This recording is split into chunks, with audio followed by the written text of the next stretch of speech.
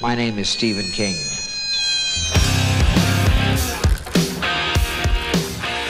The ice is gonna break! Bad Rob!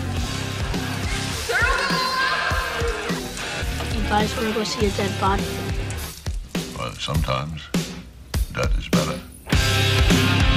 Hello and welcome back to the Kingcast. My name's Scott Wampler, the co-host of the show you're listening to, and I am joined, as always, by my devastatingly handsome co-host, Mr. Eric Vespe. Eric, say hi to the crowd. What's up? Hi, everybody. How are you doing today? It's been busy. I've been in my kitchen and I've been in my living room and my bathroom and my bedroom, taking the tour. Very exciting stuff. We'll do a bonus app on that. We are joined today by a very exciting guest who has picked a super exciting King title for us to talk about. He is the director behind such films as The Exorcism of Emily Rose, Sinister, The Day the Earth Stood Still, and, of course, Marvel's Doctor Strange. All told, his films have generated over $1 billion at the worldwide box office, but in my household, he will always be known with affection as the visionary director behind Hellraiser Inferno. Ladies and gentlemen, welcome to the stage, Mr. Scott Derrickson. Hello, gentlemen. Thank you for the Hellraiser Inferno love. My 2001 self thanks you and feels validated. Well, I'm a big Hellraiser guy, so very exciting to speak to you. And, let's turn this into can we just make this a Hellraiser podcast instead? I have a discussion going on about the direct-to-video.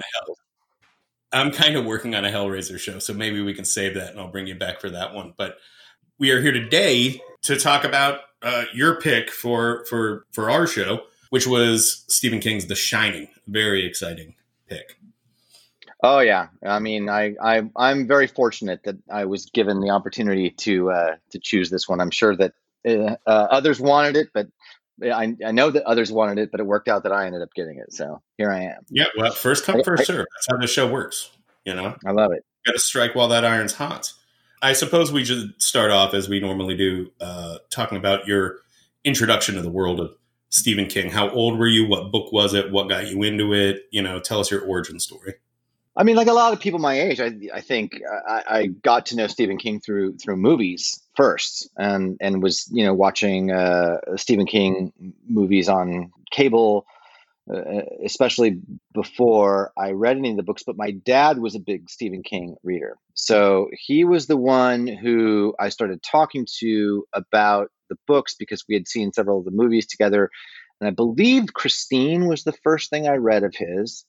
And so they're all there was this little pocket of time. I was probably, 13, 14, definitely read The Shining in there somewhere. And I think that I read The Stand around the same time.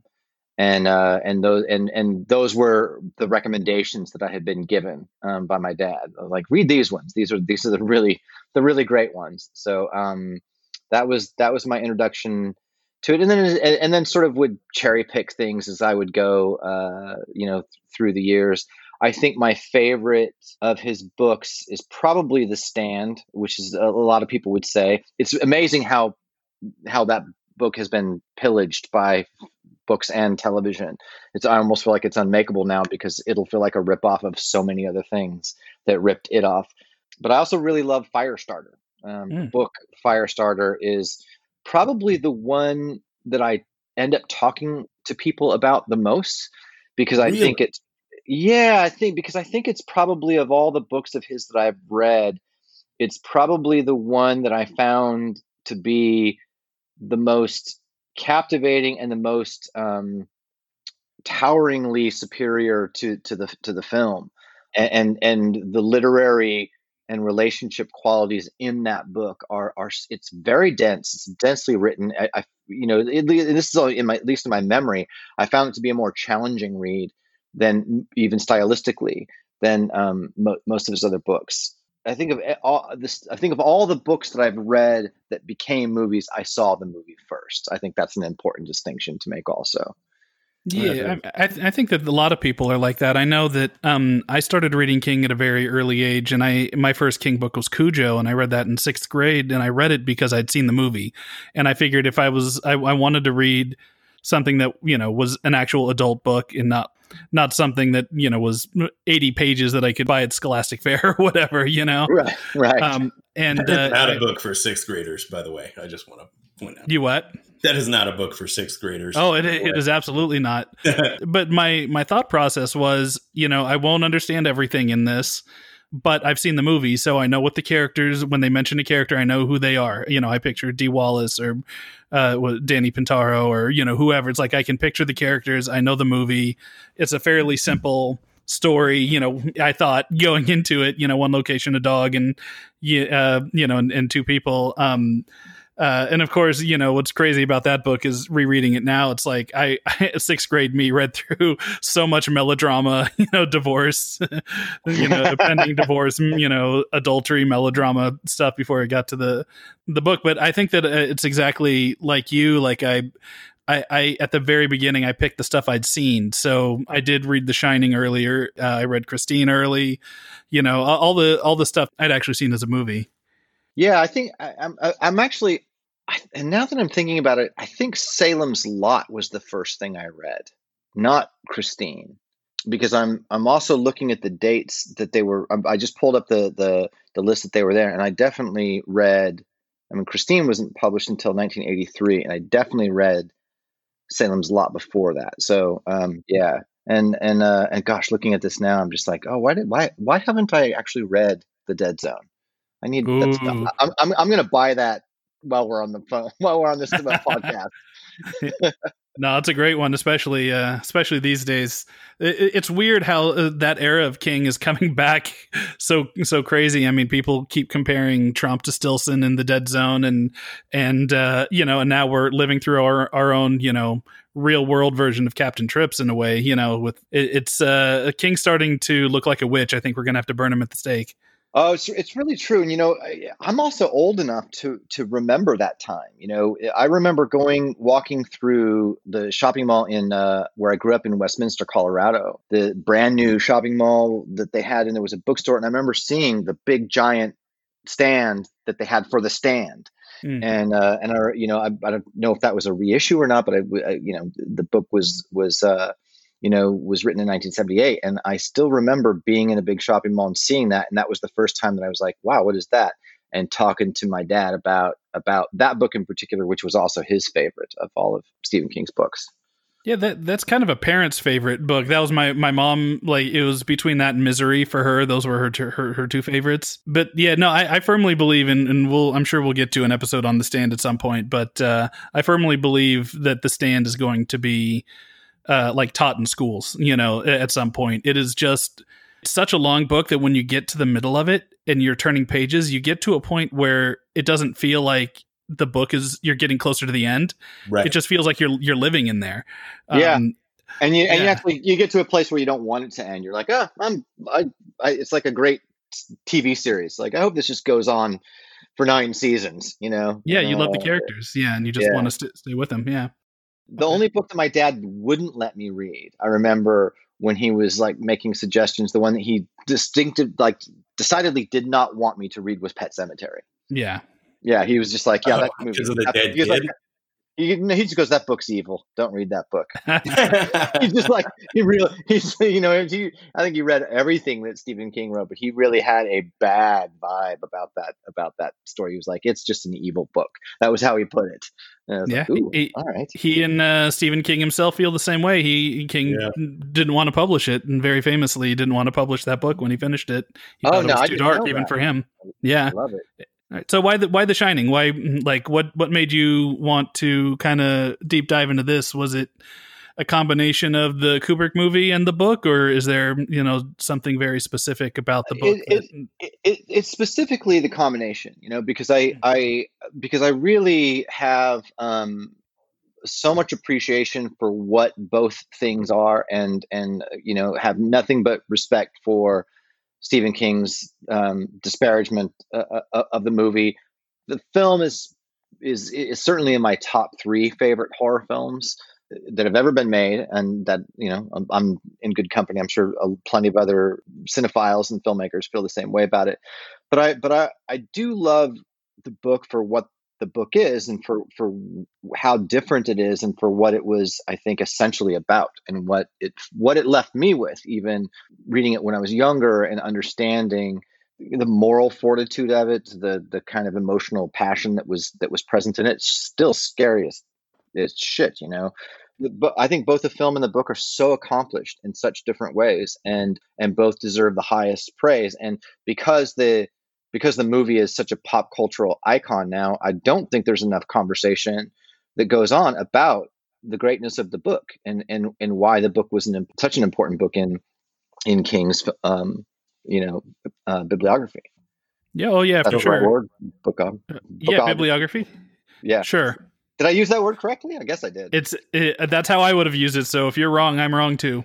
Which you shouldn't take much solace in, because I'm wrong. I believe the correct terminology is his book list. That's what we call it in the industry. Yes. Well, this is, my writing partner is a published novelist, and so clearly I'm somebody who has zero interest in ever writing a novel. So I wouldn't even, I've never even considered having my own book list or bibliography. So.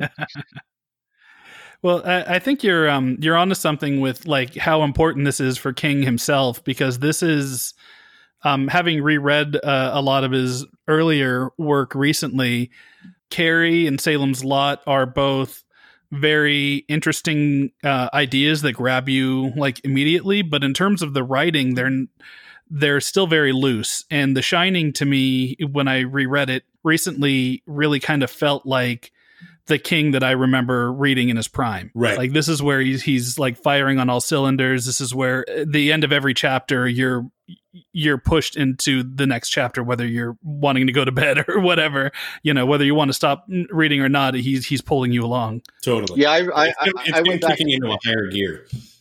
Yeah. I went back and reread, I tried to reread the entire book before this podcast, which I didn't do, but as far as I got through it, I was struck by the same thing, by the power and the density of the prose itself, but also just how layered the storytelling was and how meaningful everything that he was putting in there was. And you realize, God, there's so much packed into this book that the movie doesn't even begin to touch. And that compelling feeling of remembering the compelling feeling of reading it and having no idea where it was going. And it is just scary. It's just a terrifying book. And a lot of those early books that he wrote were more great, fiction and they were almost like great thrillers. Certainly The Stand, I wouldn't classify as horror. Firestarter, I wouldn't classify that as horror either. Salem's Lot, yes, I didn't read Carrie, but The Shining is just balls out scary. It is the point at which he really, I think, announced himself as the premier horror writer in the world. I agree with that. In fact, I think that, he's a horror author. That's what he's known for. That's why we love him. Right. But very few King books actually frighten me. Yeah. The Shining is definitely one of them. The Shining, I didn't come prepared to answer this question that I just asked myself, so I can't. I know. Pet Cemetery did that for me too. But The Shining is the only one that I can remember more than just, I had this feeling while reading certain sections of the book. To me, like there's the bathtub scene, where Danny first goes in there, and the woman in the tub is revealed, sticks in my mind. They're all Danny centric scenes. Maybe it's just shows my age. Whenever I read it as a kid, so I was be able to put myself into Danny's shoes easier. But it was that scene where he has to jump over the fire hose that's trying to bite him like a snake. I got past that place. That seems terrifying. It's just the way he wrote it. It's tense. Like you're gripping the book. And the other one, which I'm not sure you would have gotten to, because I think it's about 2/3 of the way through the book. Sure, go for it. Is it the elevator scene? No, that's a great scene too. No, this one is the one that got me is Danny is playing in the playground. That's it's the tunnel. It's not the the hedge animals, which are creepy, but he's like trapped in he's in a little like concrete cylinder thing buried in snow, so he can't see anything, and he senses that there's a dead kid in there with him, a kid that died on the playground. And he, like, just the way he writes it, Danny never really sees him. He just senses him there. And he's, the king describes, the smell of, his rotting flesh and like the rustling of the dry leaves, at the end of the that there's something in there with him in the darkness and he can't see it. And he like gets out just in time before it grabs him and pulls him in and wants to play with him or whatever. Which, by the way, is kind of the closest that we get to the Grady twins in the book. Because in the book, the twins don't exist. I think Grady was there by himself, if I'm remembering the book correctly. The tunnel scene is great, and it is like viscerally scary. The reason the elevator scene scared the shit out of me was they have enough time to, in the scene, just for anyone that hasn't read it, they're all sleeping, and they hear the elevator like moving floors in the middle of the night. Should not be moving at all because there's no one else in the hotel. First things first, that's like one of my biggest fears is like hearing someone moving around in my house when I'm asleep and just doing something routine. That would scare the shit out of me.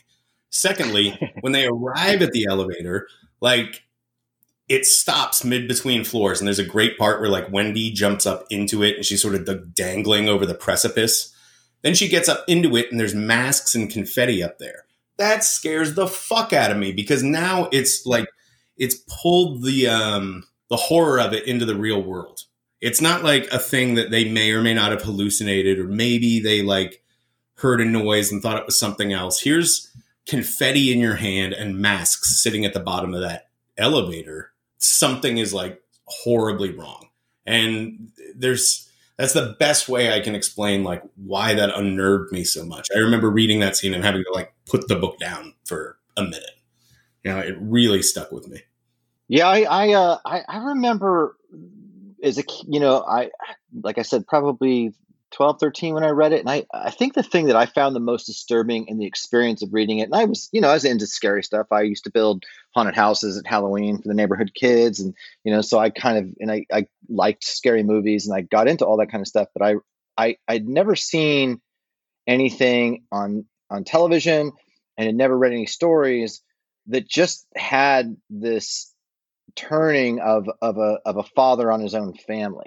And I for me, it was that all the supernatural occurrences were scary, but it was just the experience of that. And I think in the same way, I was probably identifying more with Danny, even though he's so young in the book, but still, it was a kid in the story. And that I found that to be the thing that I think was that tracked with me most in the days that I was reading it, and in the weeks after I read it. Just how scary it was that this father had done the things and tried to do the things that he tried to do in that book and went to the places. And I didn't really have a good concept, I think, of insanity or madness or really what that is. But it was, and remember this too, that I do think that when you read a book, when you read something that has a formative effect on you, of course it depends on the age, but it also depends on what era you grew up in, Mm-hmm. And so I was, I'm old enough to have some of my earliest, elementary school, middle school kind of years being marked by the first presence of serial killers in pop culture. Like I remember the Helter Skelter book. I had friends of mine I never read it. I read it as an adult, but I never read it as a kid. And I had friends in middle school, in junior high who read that book, and then friends of mine were trading that book around. And Ted Bundy I grew up in Colorado, and Ted Bundy was, in the news. And so the idea of the homicidal character was something that was really in the air for people my age, at that time. And then to have that put it in the intimate construct of a family dynamic was just terrifying, and I think that was the thing that was the most unsettling for me about that book. And I think that was also, that was King's primary intention, where he wanted the most terror to fundamentally come from, was this very basic idea in the book of a father turning on his own family. Oh, for sure. I mean, yeah. He's, we'll get to his criticisms of the movie later, but that is his number one thing that he didn't like about the Kubrick film, is that he wanted to see Jack Torrance as the good guy, and you read the book, and King described him in an interview as Jack Torrance himself is a haunted house. The Overlook's not the only haunted house in the story. Jack Torrance himself, he's haunted by his abusive father. He's haunted by alcohol. It's like all this stuff that he has done to kind of nurse the trauma, of his past. And it comes across very clearly that in many aspects of the character, King is putting a lot of himself there. I think he's even admitted, at the time, he was struggling with his alcohol issues, and so it's a weirdly autobiographical character who then turns on his family and tries to murder them. But yeah, no, you're right. It is he's not just a monster though. You see where he's coming from. You see his internal struggles, because it's a novel. You can get inside his head and hear him debating with himself and fighting the worst instincts that the Overlook's trying to pull out of him and all that. And for sure, that's the meaning of that book, or where King was coming from and trying to, what that book meant to him and what his emphasis was in writing it, was that it was a story with great human individual moral meaning, and I think that is obvious, and that's the obvious radical difference between the book and the movie. But I think my essential point about the scariness of it was that I think the simple genius of the book is that you can, lots of writers write books about characters and their struggles, and and there's a metaphor going on for the story and the narrative, and especially in horror, for whatever horror they're going through, and it aligns with their own individual struggles of the father, in this case, his abusiveness, his alcoholism, all of that. But to somehow make that very same thing what's actually scary in the book, that character becomes scary, that's the thing that I look at and I think, yeah, has anybody really done that well anywhere since? It was so new. And it felt like a different kind of horror than certainly than any of the horror that I had been exposed to in books or in films or television. But I still think about it now. I think, yeah, I can't think of another piece of horror writing that I've read that does a better job of taking the protagonist and turning the protagonist on the empathetic characters in a way that still is a moral tale, and ultimately a kind of moral redemption for that character in the book, not in the film, but in the book. Another thing that he's sort of monkeying around with here, and this is something that King has talked about before, is that when he was raising his kids and when he wrote this book specifically, in conjunction with his alcoholism, he was also finding himself frustrated with his kids, and getting angry at them and feeling like urges, like he didn't say anything specifically about murdering anyone with a croquet mallet, in real life, but he was speaking to, I think, what I think is probably a universal thing, where you feel rage or an impulse towards violence towards somebody you love, and you can separate that.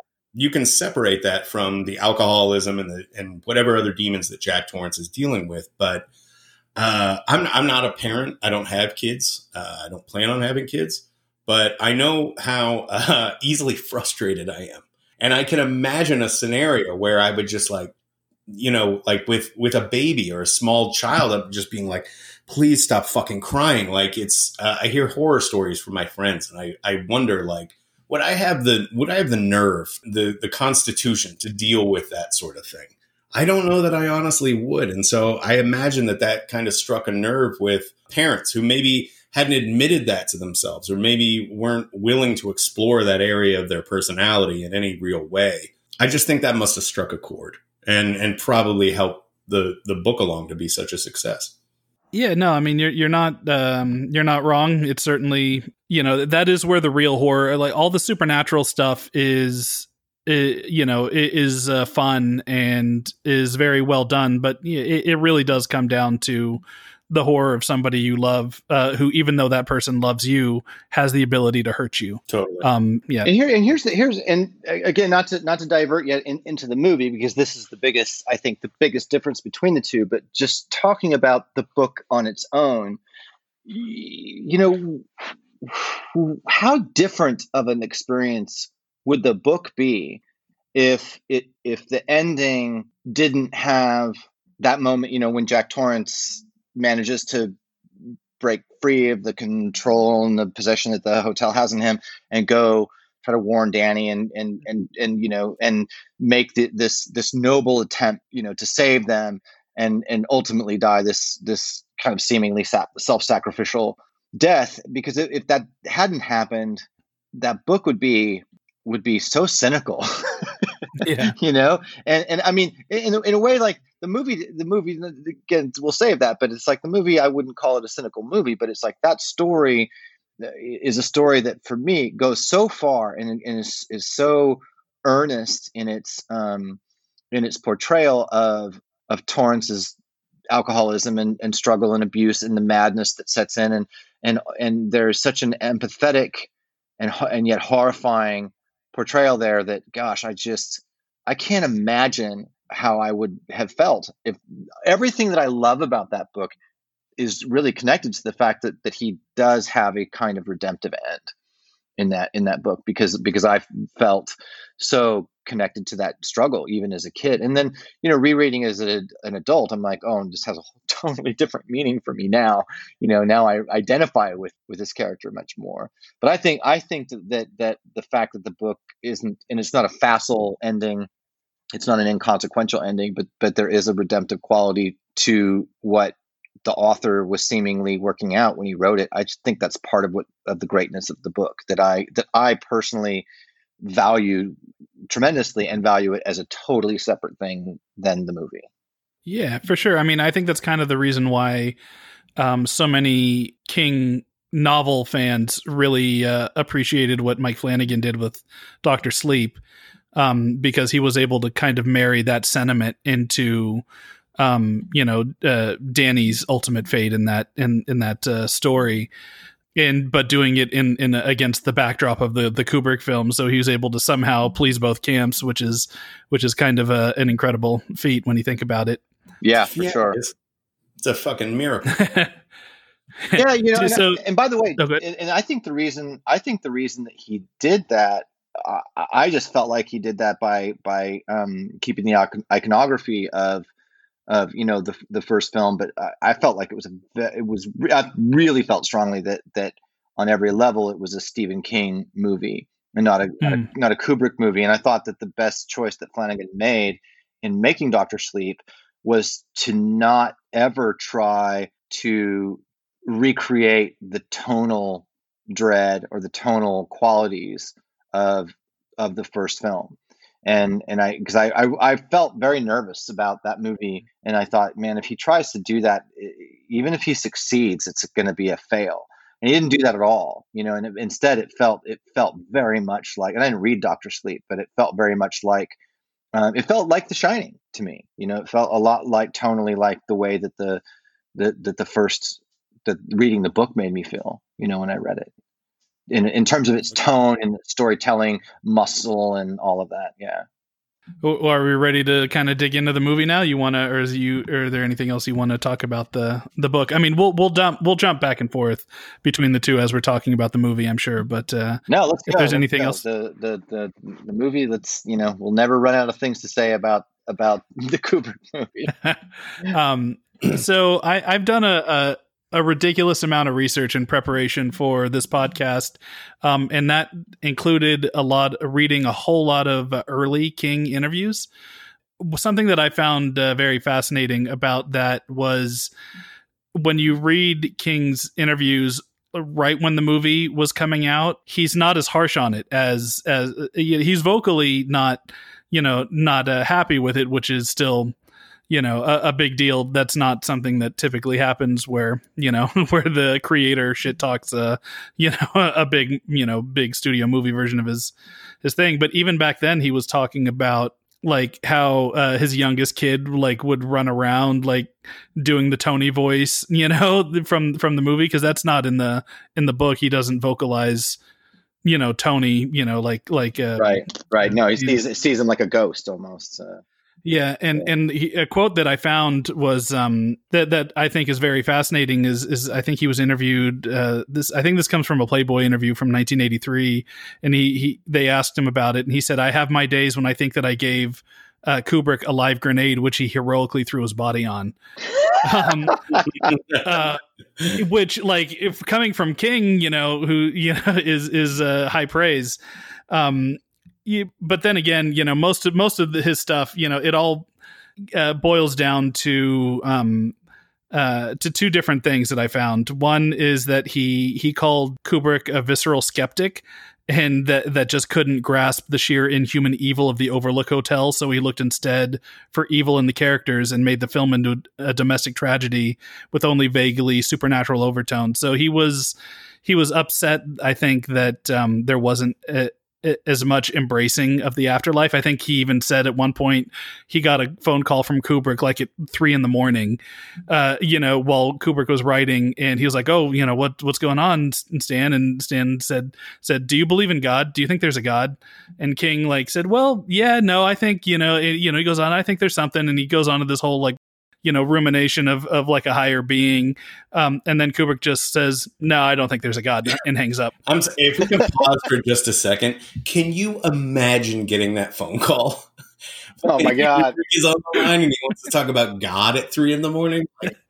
Yeah. Shit. Oh my God. That was a missed opportunity. That needed to be a longer conversation. He did. I know that King did, or that Stanley Kubrick did call The Shining his most optimistic movie. And when asked why, he said because it's the only movie that presumes that there's life after death in any That's form. right. So but yeah, I wonder if King's it's interesting because I didn't know that his disparagement of the movie was lesser, initially, and I wonder if it's because the critics were pretty hard on the film when it came out. It was definitely not a beloved movie critically. When it was came nominated out for multiple Razzies in the grand tradition of many Stanley Kubrick movies, to be fair. Yeah, and I wonder if the way that it settled in, which I have theories about why it settled in the way that it did. But I do know that I have paid attention to King's. Well, first of all, my favorite anecdote by far that I've ever seen or read about regarding King and The Shining was actually on Twitter. And I'm good friends with Jason Blum, so I follow him. And I think it was either Jason's feed or it was the Blumhouse feed, and maybe it was when they had announced that they got the rights to Firestarter. I don't know. They were doing something with a Stephen King property, and they had just put this little thing up on their little tweet that just said, and it had a picture of the Grady twins from The Shining, and it had a question: which Stephen King adaptation is your favorite? And Stephen King replied, and it just said, "Not this one." No, I mean, I think you're kind of right on in that at the early days, the movie was getting beat up enough that I don't think King felt the need to super go out of his way. But then when the movie gained in popularity and kind of became a pop culture behemoth, that it is still, it's a juggernaut, man. Even today, the imagery and the music and all that. And I think as that grew into prominence, I have an inkling that King maybe felt it was diminishing it was burying his book a little bit. And look, I think that's a really fair criticism, as an author. I mean, it definitely stripped the whole book of its basic purpose, which was to tell a story, tell a clean, clear, good story, which I would argue The Shining doesn't do that very well. It's not, it's, the greatness of that movie not only doesn't have to do much with the storytelling, but the subversion of telling a good story is part of what makes it great and what makes it effective. That's not something that the author of the original story is going to appreciate. But I think in all the things that I've read that King has said about it over the years, I remember reading he called it a Cadillac with no engine in it. Another storytelling insult. I do think it's the characters. I think it's the way that not just in the writing, it's in the writing in terms of the absence of the quality storytelling, the meaning that we were talking about earlier about this regular father with a drinking problem, struggling with himself, struggling with his own personal demons in this haunted hotel. I think that it's the way that Stanley Kubrick encouraged his Jack Nicholson and Shelley Duvall and even Danny, to not play in anything even remotely realistic.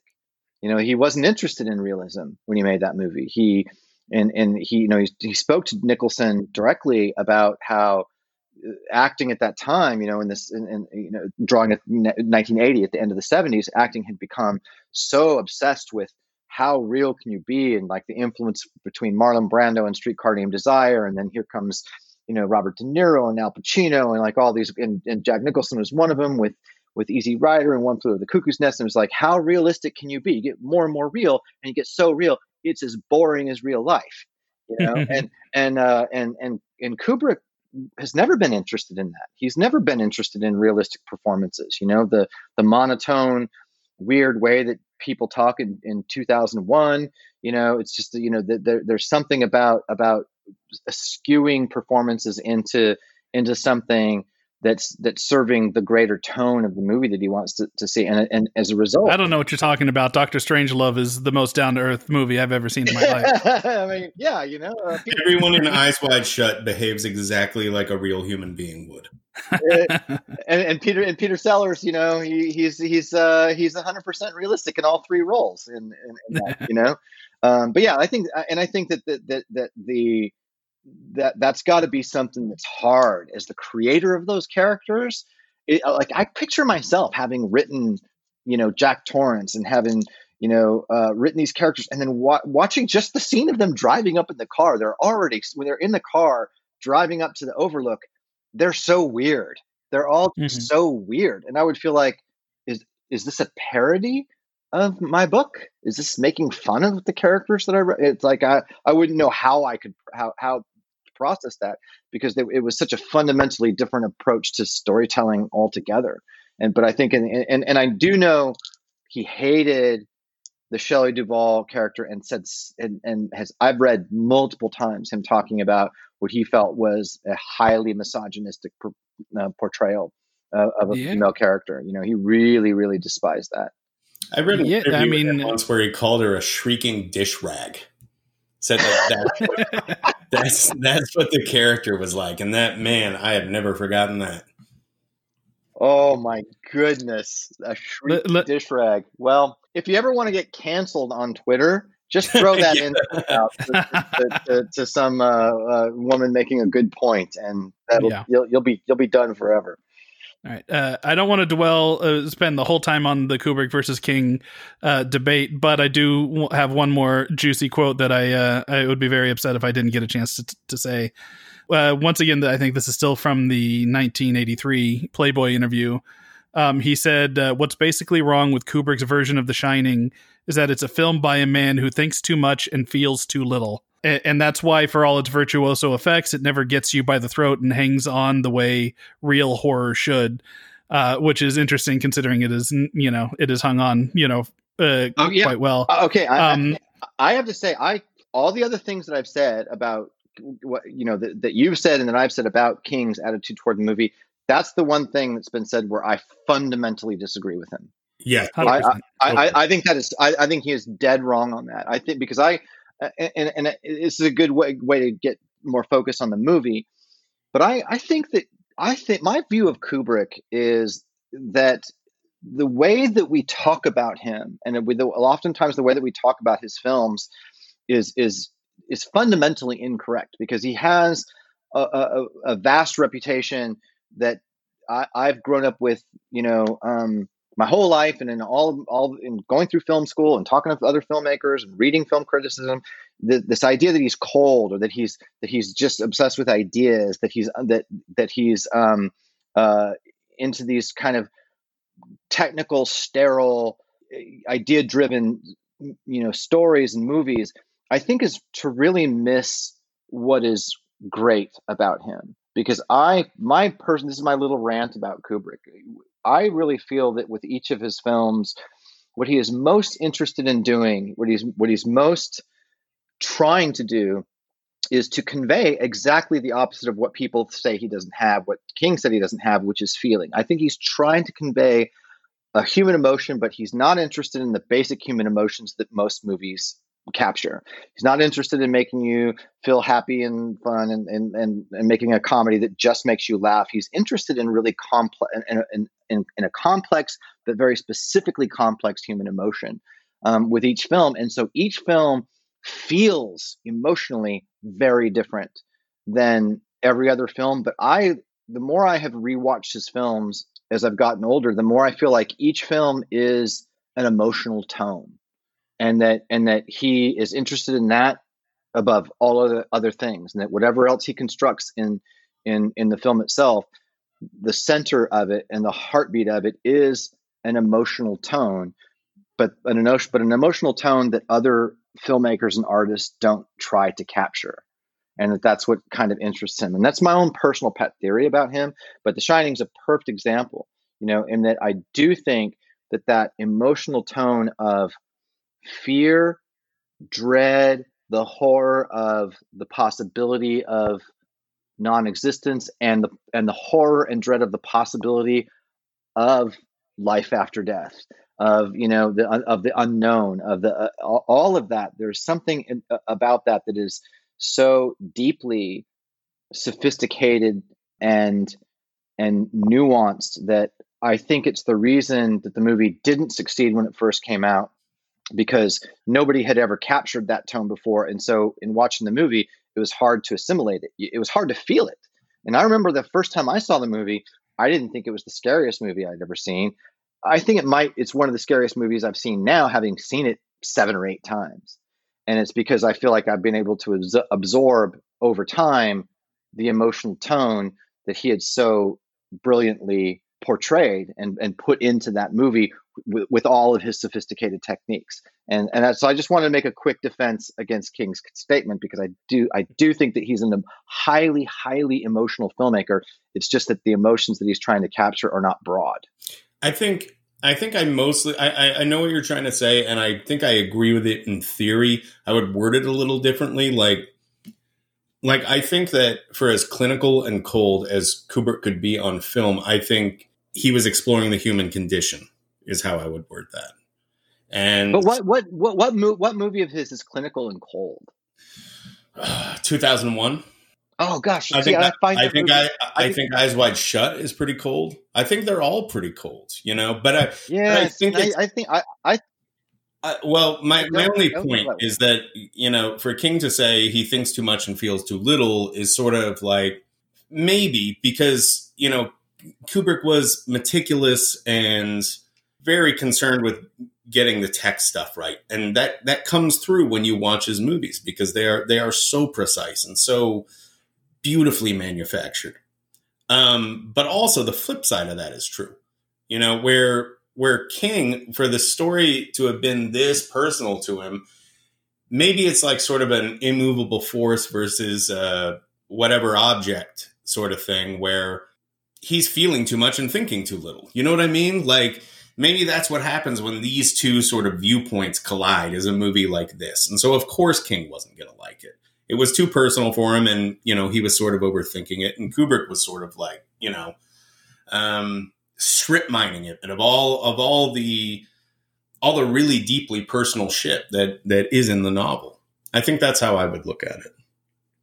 Yeah, I mean, go ahead. Oh, I was gonna say, I'm sure Scott will have his own thought. Scott Derrickson, not Scott Wampler, will have his own thoughts on this. But I kind of feel like, going back to what Derrickson was saying about Kubrick's aversion to artifice, I think that's where his emotion is, though. Like he runs his actors through the ringer very, famously, especially Shelley Duvall in this movie, by wearing them down to get something real. And as broad as that can be, there is something authentic and something deeply human about that process, what he's able to capture there. So So I don't quite agree that it's always cold. I think that Scott's right in that, that there is emotion there. It's just more of a tonal emotion, and that's the point. Yeah, because I think it's not that it's a different kind of, it's an emotion that only cinema can portray,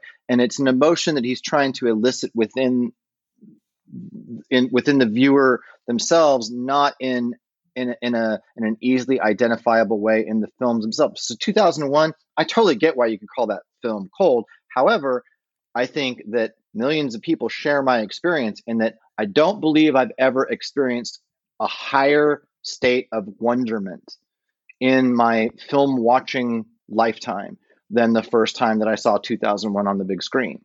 It filled me with such a grand sense of wonderment at the world. And I think that is what Kubrick was trying to do. I think that was the tonal emphasis that he was trying to get at, and in both the glorious, possibilities of it, and also kind of dreadfulness that comes with reckoning with how mysterious everything really is.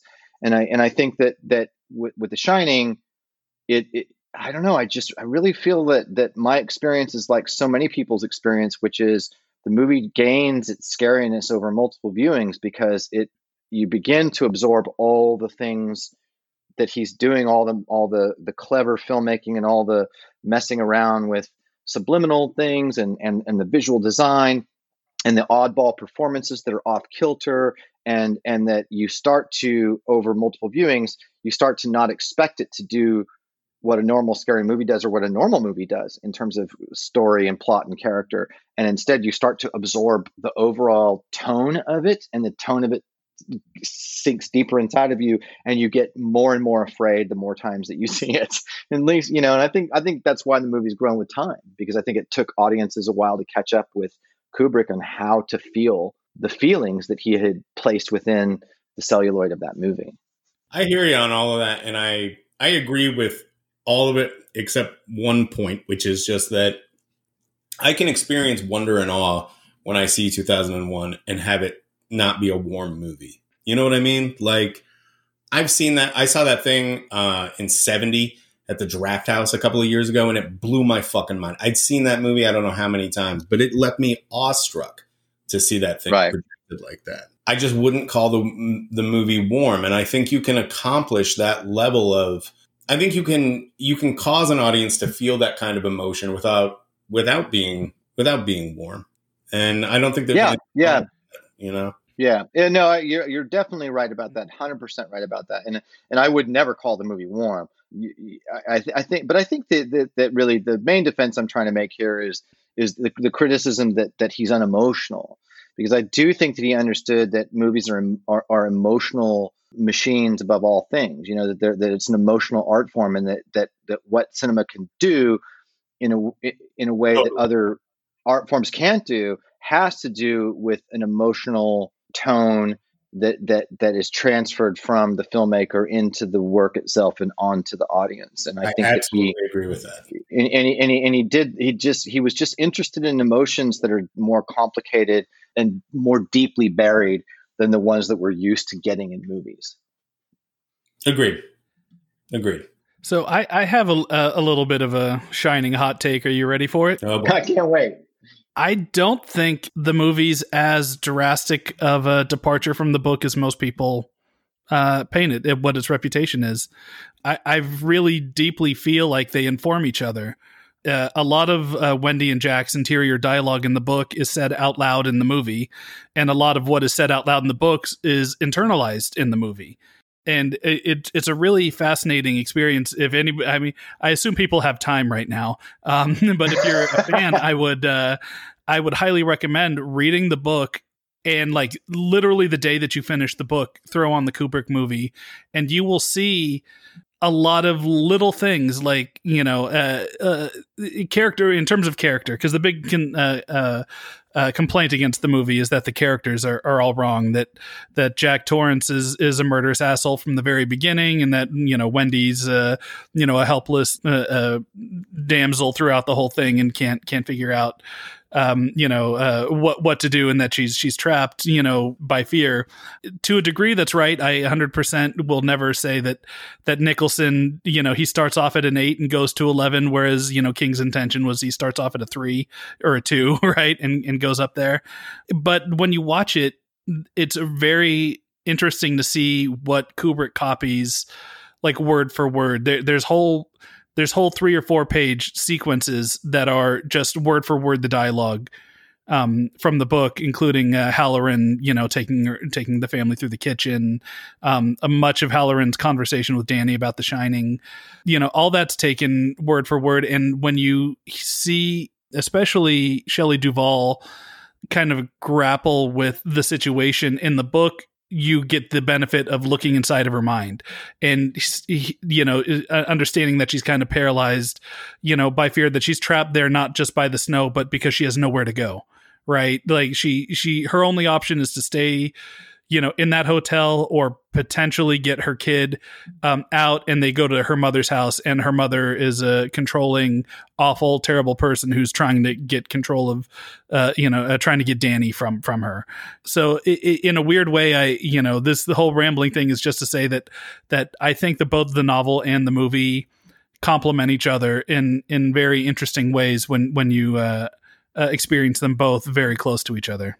Fair enough. Yeah, fair enough. I even the whatever it was, the first half of the book of The Shining that I just reread, I was struck by that. I was struck by the fact that in reading through it, there was very little that I could think of in this in that section, roughly the first half of the movie, that wasn't. The pieces are all there. They are all there. And I think it was just about what he decided how much he decided to take out and how much he decided to change. What I think, again, my basic take on it is to change, his approach to movie making altogether, and not be interested in trying so much to tell a story as create a kind of tapestry of visceral horror tone. For me, the most striking difference, other than the ending, of course, and the thing that King hated, which is that the lack of humanity of the character. I get all that, but to me, the biggest difference on a storytelling point of view is just the narrative of the hotel itself. It's really strange to go back and read the book and see how much sense every single ghost makes. How and like you said, the Grady twins aren't in there, if I remember correctly. I don't remember reading them in the book. I think they specify that that Grady was alone, and that's one of the things Jack says, during the interview, was that he's like, well, if you're worried about me going bonkers, I'm going to have my family here, and that's something that that Grady didn't have. The woman in the bathtub, the woman in the bathtub had a very specific backstory of this middle-aged woman who was having an affair with a younger guy, and and was separated from her husband, and this whole domestic drama that was unfolding there, and how she died in that specific room in was 217 in the book, and how all of the ghost appearances, everything that was happening was tied to a very specific narrative about the hotel, the mythology of the hotel, and why the ghosts had and Dr. Sleep gave great service to that idea, but to me, that's one of the biggest differences is that Kubrick was just like, we don't, this creepy woman who gets out of the bathtub here, that Danny is afraid in this room, by the end of the movie, we still don't know what the fuck happened in 237. I mean, we really stay out of 237, don't go in there. And we go in there, and there's a crazy corpse woman comes out, and they make out a little bit. And then we still, by the end of the movie, have no idea what any of that meant. Never mind that lady. How about the blowjob dog guy? Like, he's got kind of an arc in the book. Like, he's like, like a drunken party goer, right? He's like a good times guy that's running around, and sort of storming around. Yeah, You only see him in that one shot in the movie, and you're like, "What the fuck is this?" When I was just rereading it, in the last 2 weeks, when I read that part, I had forgotten about that, of course, from the book, and I was like, I can't believe. I just thought that was a weird thing Kubrick threw in. I was like, Kubrick took this from the book, and in the book, it does make sense that this was a party thing, and like where they got the mask, that they were into this and all of that. But he just like threw it in, and again, because I just don't think he gave a shit about storytelling really in making that movie. It was all about what's going to create a disconcerting, emotional feeling for the audience on the subject of the dead. And of insanity and of going mad. Part of the reason why the tone is so successful, though, is because you're not given full histories on what's going on. It's just a shocking thing you're seeing as you're seeing it through the character's eyes. You're not seeing it through a novelistic approach, right? So you're seeing all this, the way Wendy's seeing it. She doesn't know, that there's like this, gangsters 20s swinger, history with mobsters and and all that. You're seeing it as the characters. I mean, this might be a good place to jump into the miniseries a little bit. I don't want to beat up on it too much because it does enough of that by itself. But to me, when you compare the two things, you suddenly a lot of Kubrick's choices feel smarter. When you see what happens when you draw out the story and you try to get every single thing that King wrote into a 4.5 hour narrative, you see why it doesn't work. You see why it was smart to streamline it a bit. Did King work on those screenplays? Am I right? You remember that? Yes, he did. He wrote it. He produced it. And here's one other quick thing. One of the things that nobody really discusses about the King versus Kubrick kind of feud is that King wrote a script for The Shining for Kubrick, and Kubrick threw it out wholesale and started by himself. So I have to wonder how much of this isn't just the adaptation, but also sour grapes of like, I gave you the right thing and you still turned it around and, did your own thing and ignored my work. So not only did you ignore the book, you ignored the screenplay that I wrote as well. I don't know, but he said that, throughout the entire history of people adapting his work, that he didn't really care about the movies, so to assign that sort of, kind of sourness to King doesn't seem right to me. It doesn't track with everything else he said. It's got, the thing that makes the most sense to me is that I've really never thought about, but it just goes off of, of what you were saying, Eric, is that I think maybe it's just the renowned popularity of the movie now. Just like the fact that it became so. I mean, Guillermo del Toro calls it the Mount Everest of horror films. It's like that's something that when it's such a radical departure from what you've written and when your screenplay was thrown out. And then it becomes that popular. I could see that being something you just wouldn't ever get comfortable with, Yeah. Again, I don't want to rag too much on the miniseries, but I did rewatch it before all 4.5 hours of it before recording this. Wow. So I want to make that investment worth it and talk. What I want to start off by real quickly by just saying that I'll give Mick Garris a certain amount of credit because in the 90s he was essentially ahead of his time. He decided to pick stuff like The Stand and this monumental task of redoing The Shining, and he tried to make it work on network television. And the Stand is more successful at it, but it feels like if he was coming into his prime now, he would be, with this material on an HBO or a Netflix or something, he would have the budgets, he would have the vision to pull some of this off. So I'm going to say this, and give him that credit. And I don't want to rag on him too much, but the thing is rewatching that miniseries it shows you the power of the adapter in the situation, right? And that is something that is painfully clear when you watch it, because it is something that it's trying to give every single moment, every single character down to the maintenance guy, Watson, blowing his nose because he has a cold. All these minute details that don't need to be there are there just because, right? Because he wants to do right by King. King, wants to prove that Kubrick, done fucked up his masterpiece, his book. And the only thing they really do is kind of prove how much tone matters. And you watch Steve Weber, you get it. You see that's where like that is the end. That's why you remake that. The Shining is you try to get a redo on the Jack character, and Weber tries his heart out, but man, like just pulling every single line of dialogue from King's book out and not really massaging it kind of hurts his performance. And Rebecca De Mornay, she's a stronger Wendy, but she's boring. She is so dull in it. And I'll give Shelley Duvall this, her performance is anything but boring in Kubrick's version. Yeah. Oh yeah, she's no character has ever been more afraid on screen ever than Shelley Duvall during the axe scene. But here's my question for both of you, though.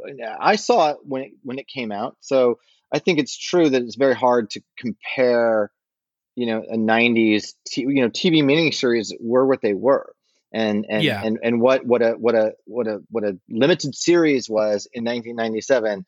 It has become something totally different now in terms of expectation. I remember seeing it at the time and thinking it was solid. It didn't blow my mind the way the movie does, but I thought it was good. And I certainly felt like it was a reminder of the fullness of the story that King had written. So I guess my basic judgment of it was always kind of like, hey man, there's a mid '90s TV miniseries, pretty good. I didn't think it was bad. I would hold on to that memory and not revisit. Yeah.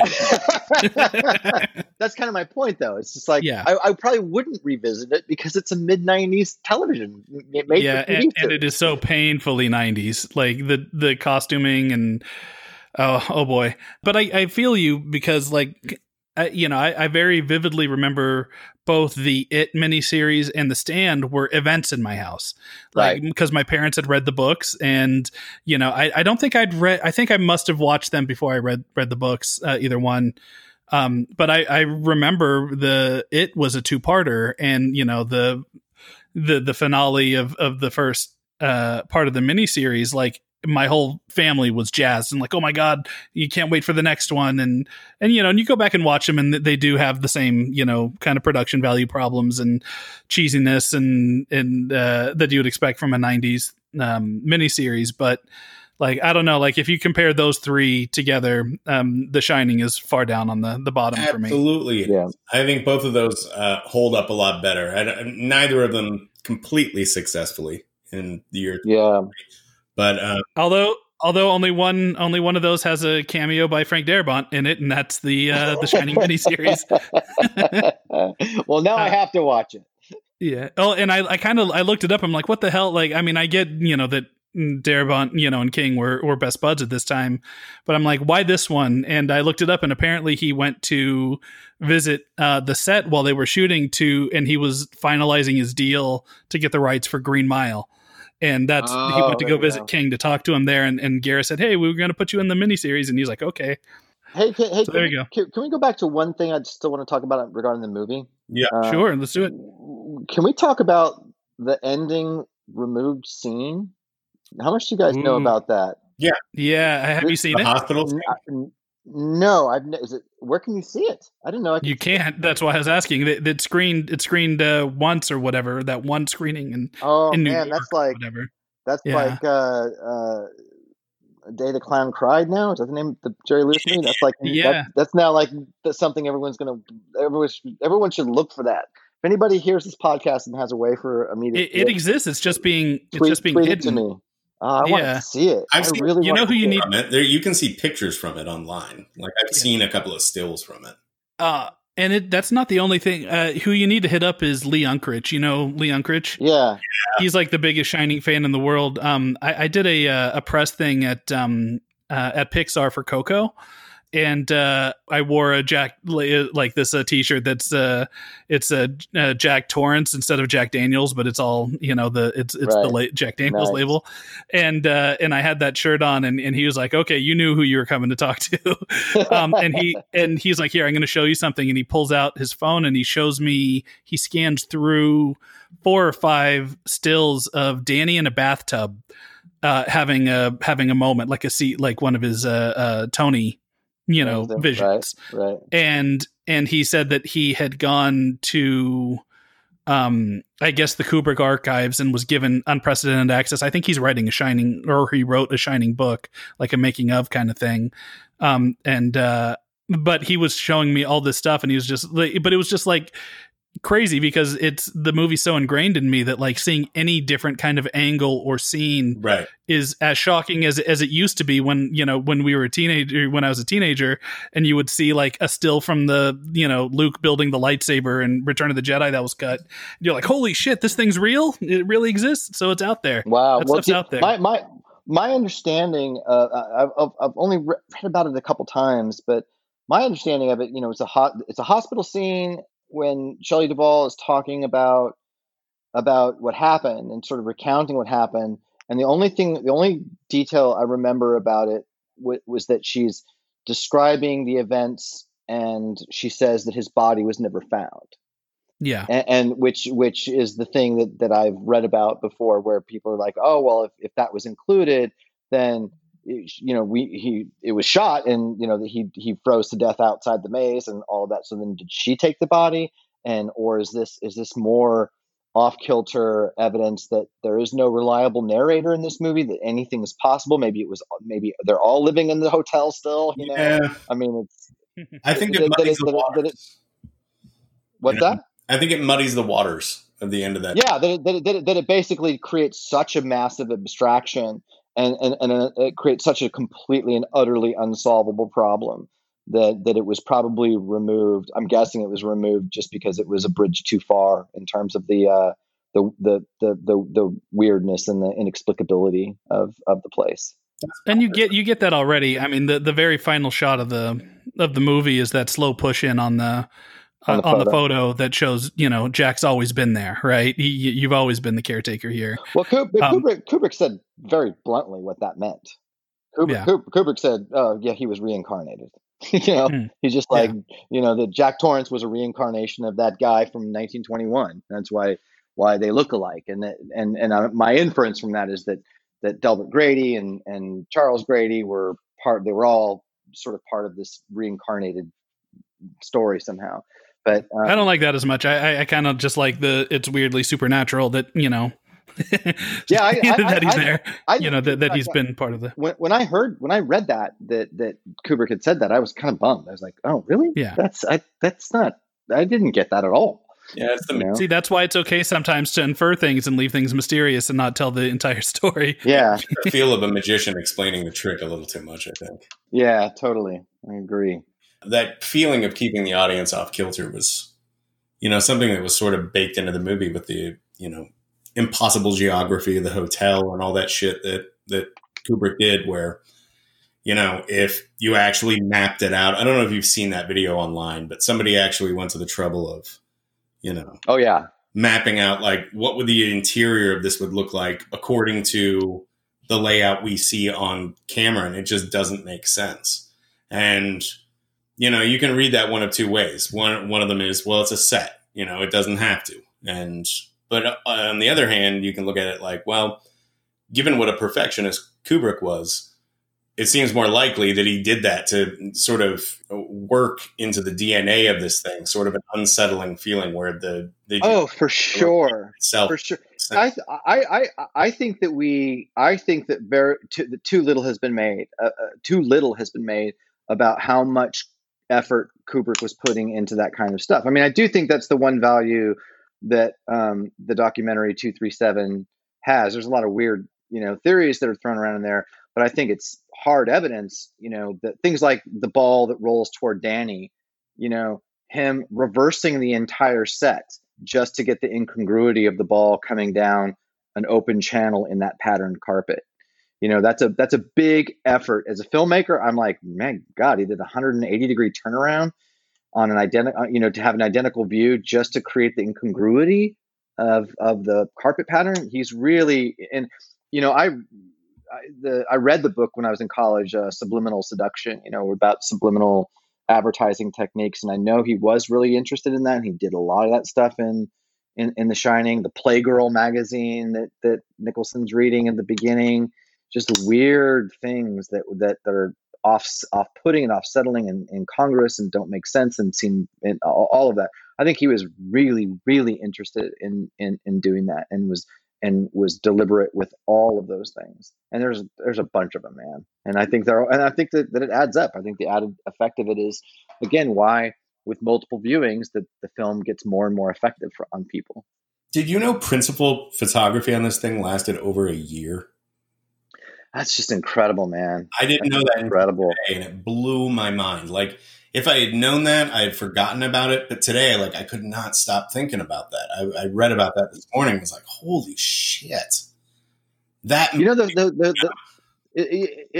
but when I watch it though, it does feel so disciplined, in the look and the lighting of it, and the way that he was constructing a whole world in many ways to accommodate the use of the newly invented Steadicam, to create horror and memorable images that could be done now with this new invention that he was obviously really interested in. And it's still I think Danny on his big wheel and the reveal of the Grady twins is maybe the scariest image ever played, and certainly the best Steadicam image that's ever been put on film.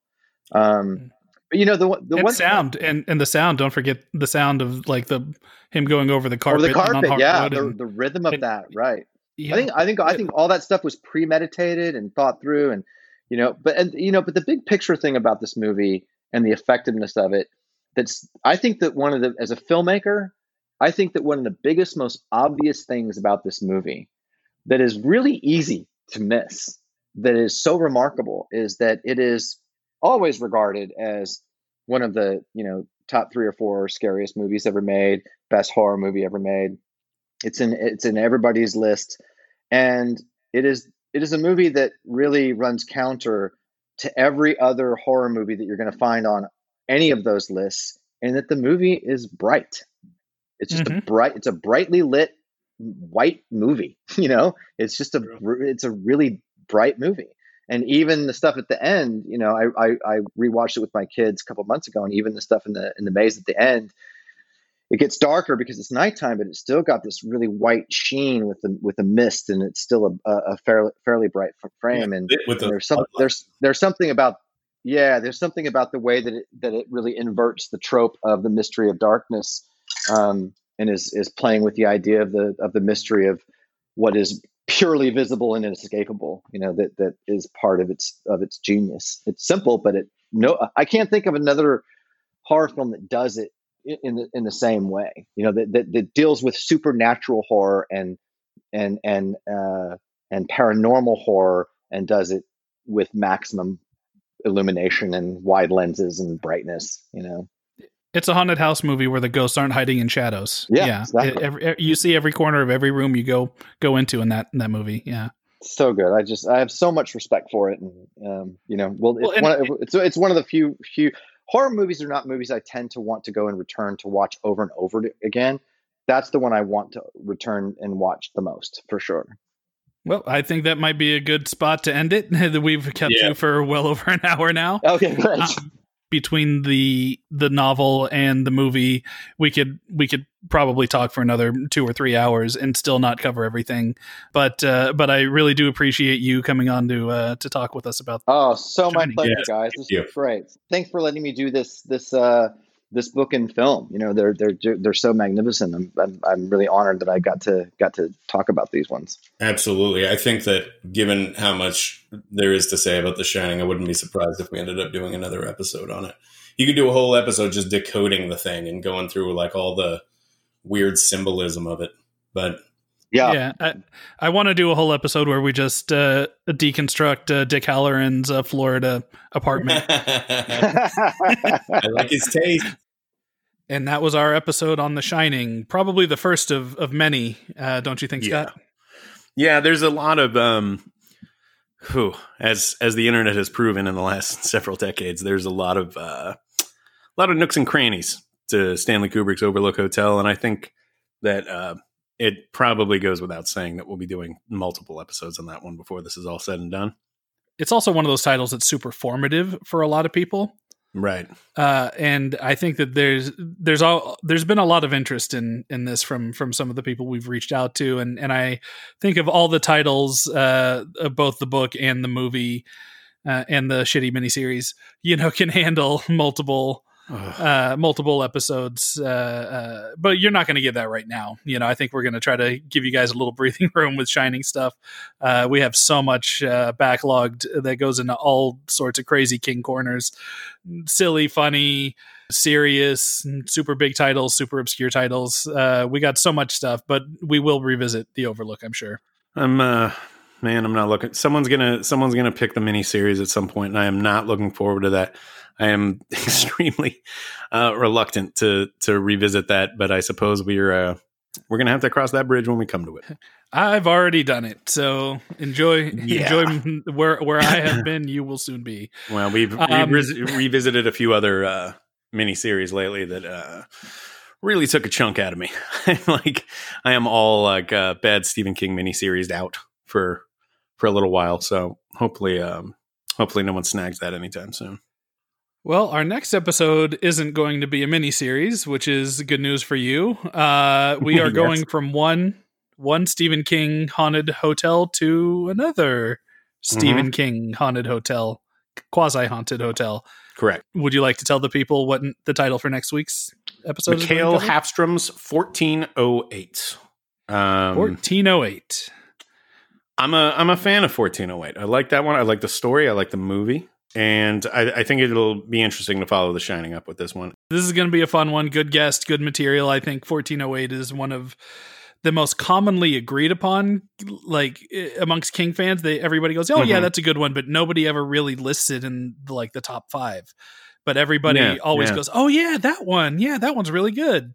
So right, and it's not John Cusack. Don't guess the guest is John Cusack. It's not. No. God, I'd love to get Cusack, but yeah, it's Andy Dick. This one's Andy Dick. He is very familiar with haunted things. It is somebody that I feel like people have been sort of trying to will into existence in terms of appearing on the show, and I think a lot of people will be excited by this guest. All right, we'll see you guys on the next one. See you later.